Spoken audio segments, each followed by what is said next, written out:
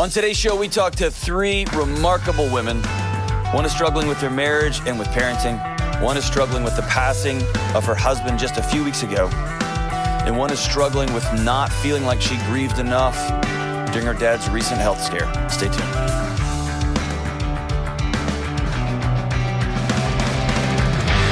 Hey, what's up? What's up? Welcome to the Dr. John Deloney Show. I'm laughing because Kelly's looking at me as though I'm a child that she's very disappointed in. What did I do? It's so not you. I don't feel good. It's not you. I would not have known that you didn't feel good. You, were on time, professional, kicking butt, brilliant as always. I won't make any comments about your appearance. It's like you're just here ready to rock and roll. I would say you're beautiful, but the internet gets mad. You shouldn't tell her that, so whatever. Partridge in a pear tree. I'm sorry you feel bad. Well, that's okay. Thank you. On the last show, you had a full beard, and you had a way deeper voice, and so it's good to see that. That was actually a different person. Oh. Named Austin. Oh, he had a hat on, so I couldn't tell. Yeah, he was wonderful enough to step in so that I could stay home. He did. We did try to get him to answer the phones, hello, this is Kelly. But he's too respectful, and he wouldn't do it. I thought that would be super funny. People would not expect that. But I'm glad to see you back. Sorry you don't feel good. Oh, that's okay. Thank you. I'm glad to be back. Are you taking all your vitamins? Yes. I don't even know if you take vitamins. I'm just saying that. On a lot of drugs right now, so. Dayquil type stuff. Yes. You should call into the show. We talk about those kind of things. James, feeling it? Feeling great. Good folks, when James says, and I quote, I'm feeling great, that's him being sarcastic. I'm not being sarcastic. No? No. You look full of joy today. I really am doing great. Is it the denim? Yeah, it's the denim. I think so. Whenever you wear denim, there's a radiance about you. It's the bright colors. That blue just... Yeah, it's good. All right, hey, let's go straight to the phones. I don't have anything else to talk about today. Actually, let's read one poem, and then we'll go. Let's see here. Here's another poem. Oh, man. All these poems mention y'all. This show's about me. And all these poems mention you guys. Here's the greatest poem of all time. Oh, I think I've already done this one. From Heidi, I've already done this one. I put it back in the stack. I'll do it anyway. You need a screener for your mail. We'll do. I disagree. Yeah, we have had some. Man, this is from Heidi in Minnesota. James is super rad. Kelly carries herself with poise. Strongly disagree. The Dr. John Deloney Show is my favorite. Forever a fan of the horse noise. You did read that one. I did? Yeah, you did. Oh, well, there we go. But, it's worth reading again. It's so accurate. Was it? It was, Heidi. Thank you. We're doubling up here. All right, here we go. I have a poem for you. Here we go. Thank you for your words and wit and wisdom and whimsy. Thank you for your alliteration. Okay, here we go. It's my joy to surprise you with delight. That's not a poem. What is happening? Before we do this next time, Kelly and I are going to go through them and so that there's some semblance of order. Hi. If this is your first time to the show, this is how it always is. I don't really know what's happening here. And I read mail, and then I stop in the middle of it because there's some people who are struggling with with assignments. Read the syllabus. There's always those students. Here's the deal. It's not as if all the mail you receive are poems. These are just feedback letters. There's things that maybe from the Ramsey show. So it's not like they're all going to be poems. That's why we need to screen them. I agree. You're It'd right. It'd be great if you had someone that, screened things and did that. Oh, I see what you did there. It'd be cool if she came to work. That was a sick joke. Sorry. Too soon? Too soon? I have something to say, but I'm not. Because your kids listen. All right, let's go to Paula in Columbia. Hey, Paula, what's going on? Hey, Dr. John, how are you? I'm good. And you? I'm all right. Uh-oh, that doesn't sound good. What's going on? My husband died 3 weeks ago after an 8-month battle with cancer. Paula, I'm so sorry. 3 weeks ago. Tell me about him. Yes. He was awesome. Yeah. the happiest person you've met, kind, wonderful, had great life, and has done a bunch of wonderful things in his life, and was just at a point in his life where he was sharing those with other people, teaching them things he knew. Throughout his cancer treatments, he went into every one of them with a smile on his face. He was everyone's favorite patient. Yeah. His goals were to eat, sleep, drink, and, kick cancer. And mine were to find all the best treatments and read all the medical journals. And he never once gave up. He was amazing. And 3 weeks ago, it caught him, huh? It did. Can I just tell you, I'm so sorry, Paula. Thank you. I hate that Thank for you. you. I can tell in your voice that you love that guy, and you won the husband lottery with that one. What was his name? I got a card that said that. I'd said it to a friend, not, when we were early on kind of doing that thing people do about talking about their husbands, things they do. And I said, you know what? I got a good one. There really wasn't anything to complain about. And it was the coolest card to get. Hey, I got a good one. Like, it's like a whispering, secret. I got a good one. Guess what, guys? I found $100 under my house. Yeah. I got a really good one, even after 13 years. What was his name? What was his name? His name was David. David. I want to make sure we say his name out loud and honor him. That's awesome. We actually, we have a son. Okay. He old? is 5. Five. He's Okay. 5. And we say his name every day, and we sing to him, and we talk about him, and we have pictures. Charles Connor put pictures on our house, in little areas in our house, and he brought his dad to show and tell last week because he had to pick a word that began with D, and D is for dad. So Wow. he is doing awesome now. Yeah. And at the beginning of the journey, the first 3 months, we didn't tell him anything, but we found great resources, and we were able to bring him on the journey with us. He met nurses and ate at the hospital cafeteria, and he knew his dad was sick, but it helped him with compassion and empathy, and he is the coolest kid. And part of that was because he had the coolest dad. Yeah. So. And I know where you're going with this, so before you even say it, I'm going to tell you. And he had the coolest mom, too. Yes. He did. He does. He's got a mom who loves him and a mom who shows up. And a mom who loved his dad, too. And that's magic. I was more the operational parent, Doesn't though. matter. No, listen, I am the fun dad. And you know what wouldn't happen? Is we'd have no electricity in my house or food. We'd have a really cool fire outside, and we'd write our names in the yard with the lawnmower, but we'd have no food, right? So it takes both, and your son won with you, too. Herein lies the problem. How do I navigate the upcoming years so that this awesome kid can grow into an awesome man without his dad around? Yeah. We have a huge community and great men in it, and there are men in his lives, but there's not that fun in the house and around him constantly. What a great, heartbreaking question. And thank you for trusting me with that. I know it's even hard to say out loud, because every time you have to say those words without dad, the whole thing just pulls that scab off again. So here's the thing. I'll answer your question, but I'm going to answer it with a caveat, okay? Okay. This is a next year question. Okay. You're 3 weeks out. And as a planner and as a controller and as somebody who loves people who are lots of fun, but you were put on this earth to make sure they don't all drive off the cliff together, you are doing your best to tie up every loose end.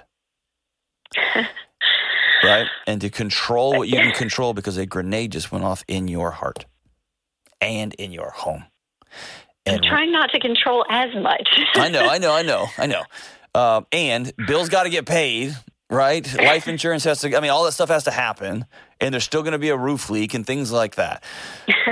But you're worrying on a 20-year challenge right now, and there is still smoke coming out of that house. And so for the next 3 months, the next 6 months, the greatest gift you can give your son is that you be honest about your grief and you cry with him. And when you're sad and you're lonely, you hug him. But also you don't make him responsible for your wellness and your healing. And that mom takes care of mom. And that doesn't mean a lot of that. That doesn't mean faking it or flexing, or that means you got someone to talk to. You got people to cry. You've got people you can call when you need to be away from your son and you just need to go for a walk in the woods with a buddy. Like, you know what I mean? It sounds like you have a great community. That's the gift you can give him. Okay? Downstream, you're right. Little boys need models of men. They do. And teaching integrity, honesty, grit, kindness, and strength, those are not gender-specific things. He'll be fun because he's fun. He'll be bonkers because he's bonkers. You can still teach him what strength looks like, even if it's a different kind of strength than the one maybe Dad would have shown him. And by the way, when you tell stories of Dad, they will become almost more powerful than him. So stories of Dad's strength and Dad's character and Dad's integrity will take root in his heart, as will watching you be a person of integrity and strength and character, and you calling those things out explicitly. And so I don't want you to think your son is going to struggle because Dad passed away. That's a trauma. You know that, right? That's a great tragedy. He's going to struggle. He's going to have challenges. And when I say struggle or challenges, I don't mean like, it's all good. Not like that. But his life's going to be harder than mine was because my dad's still here, okay? And he had an incredible father. I don't want to mince that. And he is going to be incredibly blessed by you. And so I don't want you to think that suddenly there's these things that you can't teach him. That's not true. He will need male models. He'll need men in his life that will take him out. I said that kind of weird. I just want to say I shouldn't have said he needs male models. I made that whole thing weird. He'll need models of men in his life, right? That will take him fishing and take him hunting or take him to do computer. I don't know what he's into, but whatever he's into. That will be important. And those guys will come. That's for later. That's for later. Mm-hmm. The important thing right now is to sit and just be still and grieve. And I'm so sorry. So sorry. The sitting part is hard. It is. It is. But what I'm going to tell you is you can't run from this. And as a controller, you're used to running from it. Because that's what control gives us.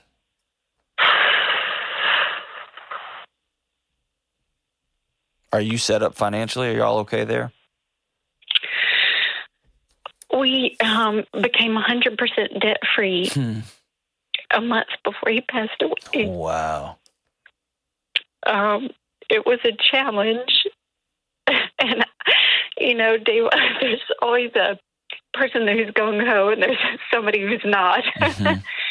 And so David begrudgingly followed me the entire time, but we did it together. Yeah. And being able to look back and say that we did it together is way cooler than after the fact. Absolutely. So we're okay. Have an amazing boss, an amazing CEO, an amazing company. Awesome. Good for you. Good for them. Awesome. We're good. It's just hold a on. lot. Hold on. And you're not good. You lost your best friend. Yeah. And it's okay to not be good.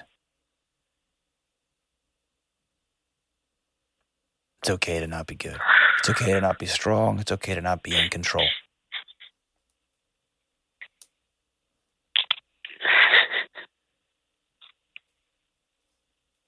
Thank you. The world doesn't need any more strong sprinters.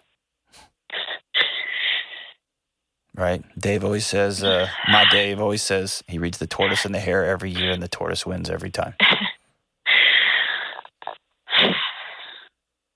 Your little boy, Paula, is really lucky to have you.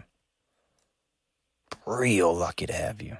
He's really lucky to have the community he's in, and he's really lucky to have spent 5 magical years with the magical, incredible dad. You are correct. And so sit in the memory and the love of your husband. Sit in the pain and the hurt of you lost your best friend and co-pilot, your forever guy. Sit in the grief that your son lost his dad. Sit in the joy that, man, he got to spend 5 years with somebody who was just magic. And then be about the slow process of healing. Don't hide your grieving from your son. Don't bury him with it either.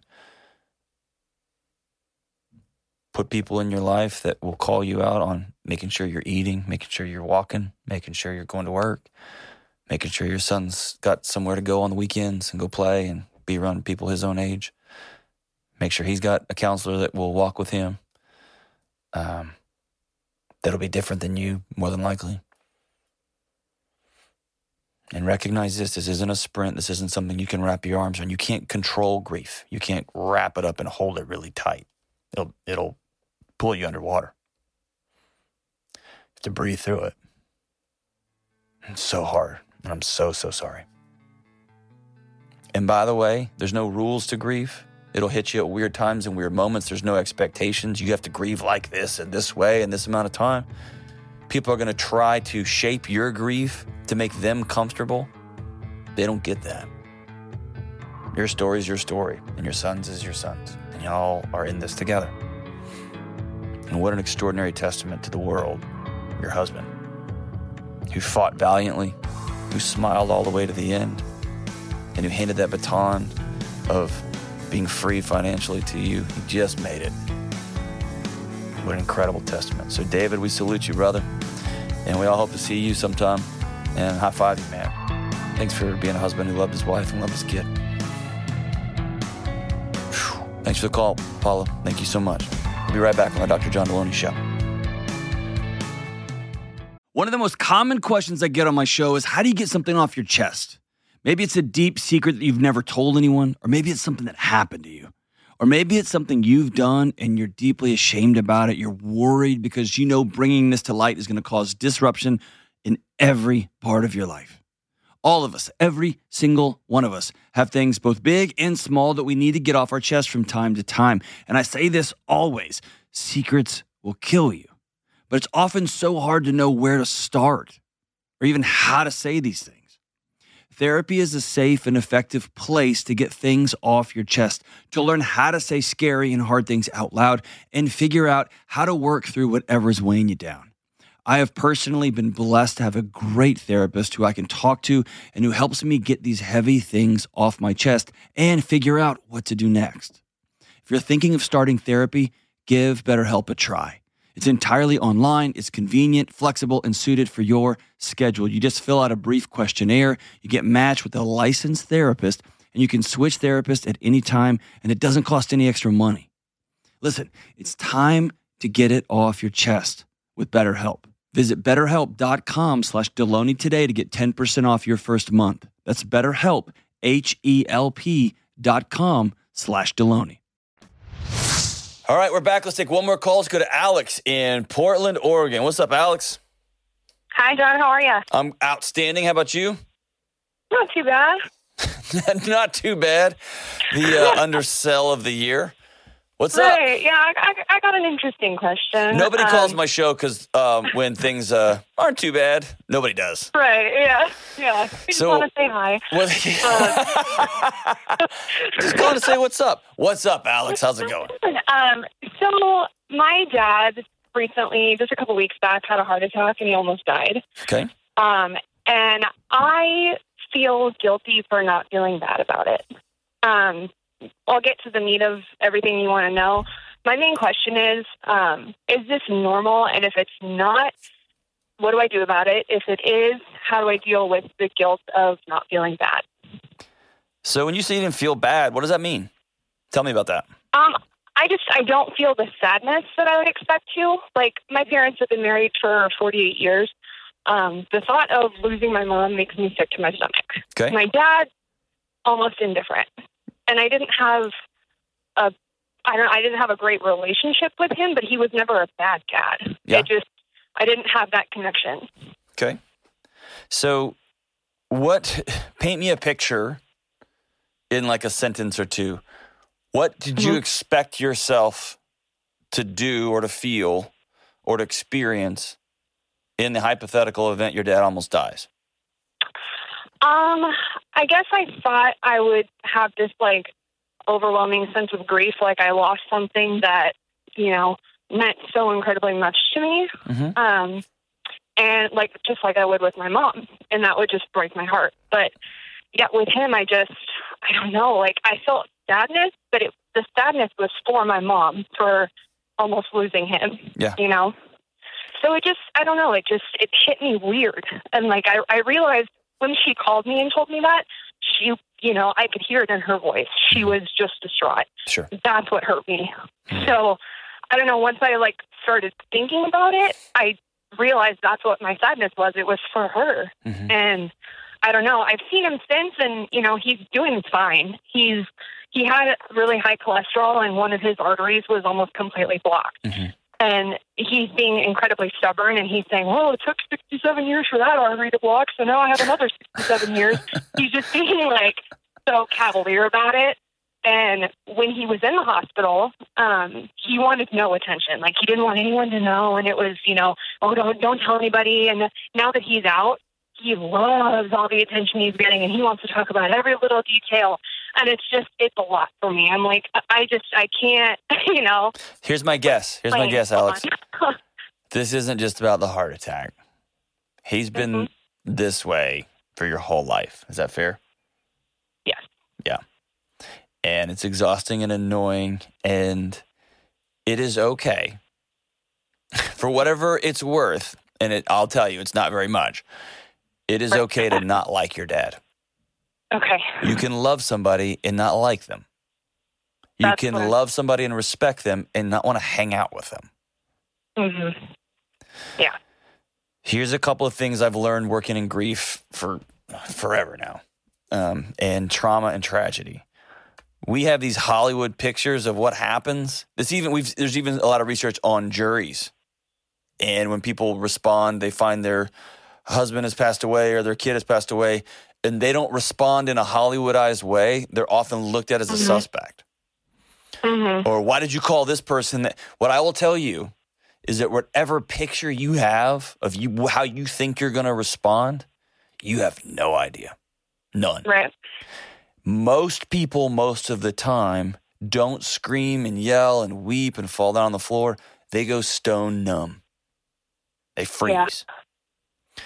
And they will report things like, I can't feel anything. I am just, and that's just their body shutting down. And that's totally normal and okay. Here's what I want to give you to carry you on in the next however many years. You're going to have your dad with you, your mom with you, and just as you learn about Alex more. Be curious with your responses, not judgmental of them. Okay. So when you have an anticipated response and you don't respond that way, instead of going, oh my gosh, I'm broken, or I suck, or it's because my dad's, just be curious about it. Like, why in the world? It helps me to write that stuff down when I have those different responses. Some people can talk it out with their friends or with someone they trust, but just be curious about it. So let's be curious. Why do you think that you are indifferent? And it's okay to say, I don't like him. I have never liked him. Yeah. He hurt me growing up. I think I think it's because I've seen, well, for an example, probably about 2 months ago, my mom had COVID and shingles at the same time, and Yikes. she was almost literally on her deathbed. There was one day though that she thought, yeah, I'm done. This is it. And I'm married. I don't live at home. And I knew they were going through this, and I knew she was also a little stubborn and didn't want to go to the hospital. So I had texted my dad, and I said, hey, if she's refusing to go to the hospital and you won't buck up and take her, I'm going to call the police, and I'm going to have a forced welfare check on her because I don't want her to die because she's being stubborn, right? And he just said, okay, thanks for your concern. Well, she's doing okay, blah, blah, blah, blah, blah.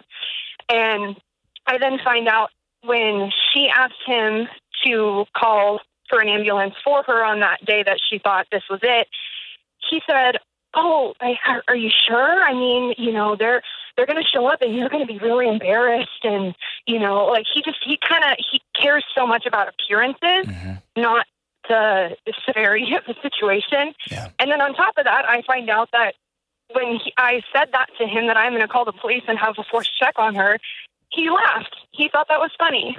And I'm just like, who does that? Yeah. It makes me sick because it's like you don't take things seriously, and then you want all the attention and love in the world when it's about you. Yeah. So I'm disgusted, really. And so here's what I want to tell you, Alex. It's okay to be disgusted. Yeah. Anger points us to things that we care about. Yeah. That's what it is. It was anger and, all that for how he treated my mom in that situation, how I've seen him treat her, my whole life growing up. And how he treated you. Yeah. How he treated you. You were the recipient of this as well. It's okay to be angry. It's okay to be frustrated. In a perfect world, you let him know these things while he's still alive. I've also seen it time and time again that people pass away and that initial wave of anger and disgust and frustration and all that passes. And then there's this longing for a myth, for a fantasy of, I miss my dad. Right? I miss my dad. And letting him know, hey, we almost lost you. And you're cavalier about it. Here's somebody who's not cavalier about you, me. And I love you. And I don't like your cavalier attitude. It breaks my heart that you're cavalier about mom's health, about your health. But you're dad. You're 60, 70 years old. You can do whatever you want. I'll tell you, it breaks my heart. And it's hard to love you. I do. It's hard to love you, though. And then when it comes back to the response, your response does, you don't need to be curious about it. You know why. You don't like the man. He almost killed your mom in your heart and mind. He almost killed your mom. He's been like this his whole life. You're just done with him. It's cool. You're allowed to be done with him. And I'm going to tell you down the road, this is going to come back. And it's going to hurt. And so whatever you can process and deal with now and let go of. Here's something I think that you're carrying around that would probably be great for your soul. And you should forgive your dad and put that brick down. Stop carrying it. I think you've been carrying your old man for a long, long, long time. And he's obviously doesn't have the tools and some equipment, and he's got some challenges that he's worked through and he's not going to change. And so at the end of the day, you're carrying around the stuff that's not going to make any difference to him. So I'd set it down. And you can set it down by writing him that letter, by calling him and looking him in the eye, by saying what you need to say, or saying nothing and just saying, I'm putting that down. I love my dad, and he's drawing his boundaries, and so I'm going to draw mine. But that's hard, man. That's hard. In the last 2 years, I've heard more stories of people coming to the terms with their parents and who they are and their mortality or their idiocracy or whatever it happens to be. And I'm sorry. But to answer your original question, you're not broken, Alex. You're not evil. You're not mean. It's okay to not like your dad, especially if he's abusive, especially if he was ugly to your mom, especially fill in the blank.